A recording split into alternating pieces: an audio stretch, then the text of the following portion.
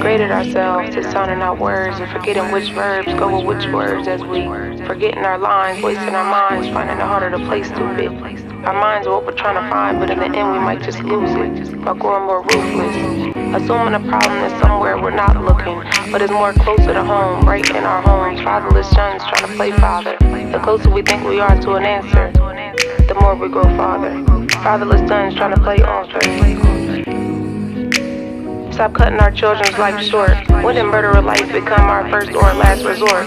Fear isn't alive, he said. Fear isn't alive, it's dead. Fear can't rescue you, only he can. Let him be your motivation.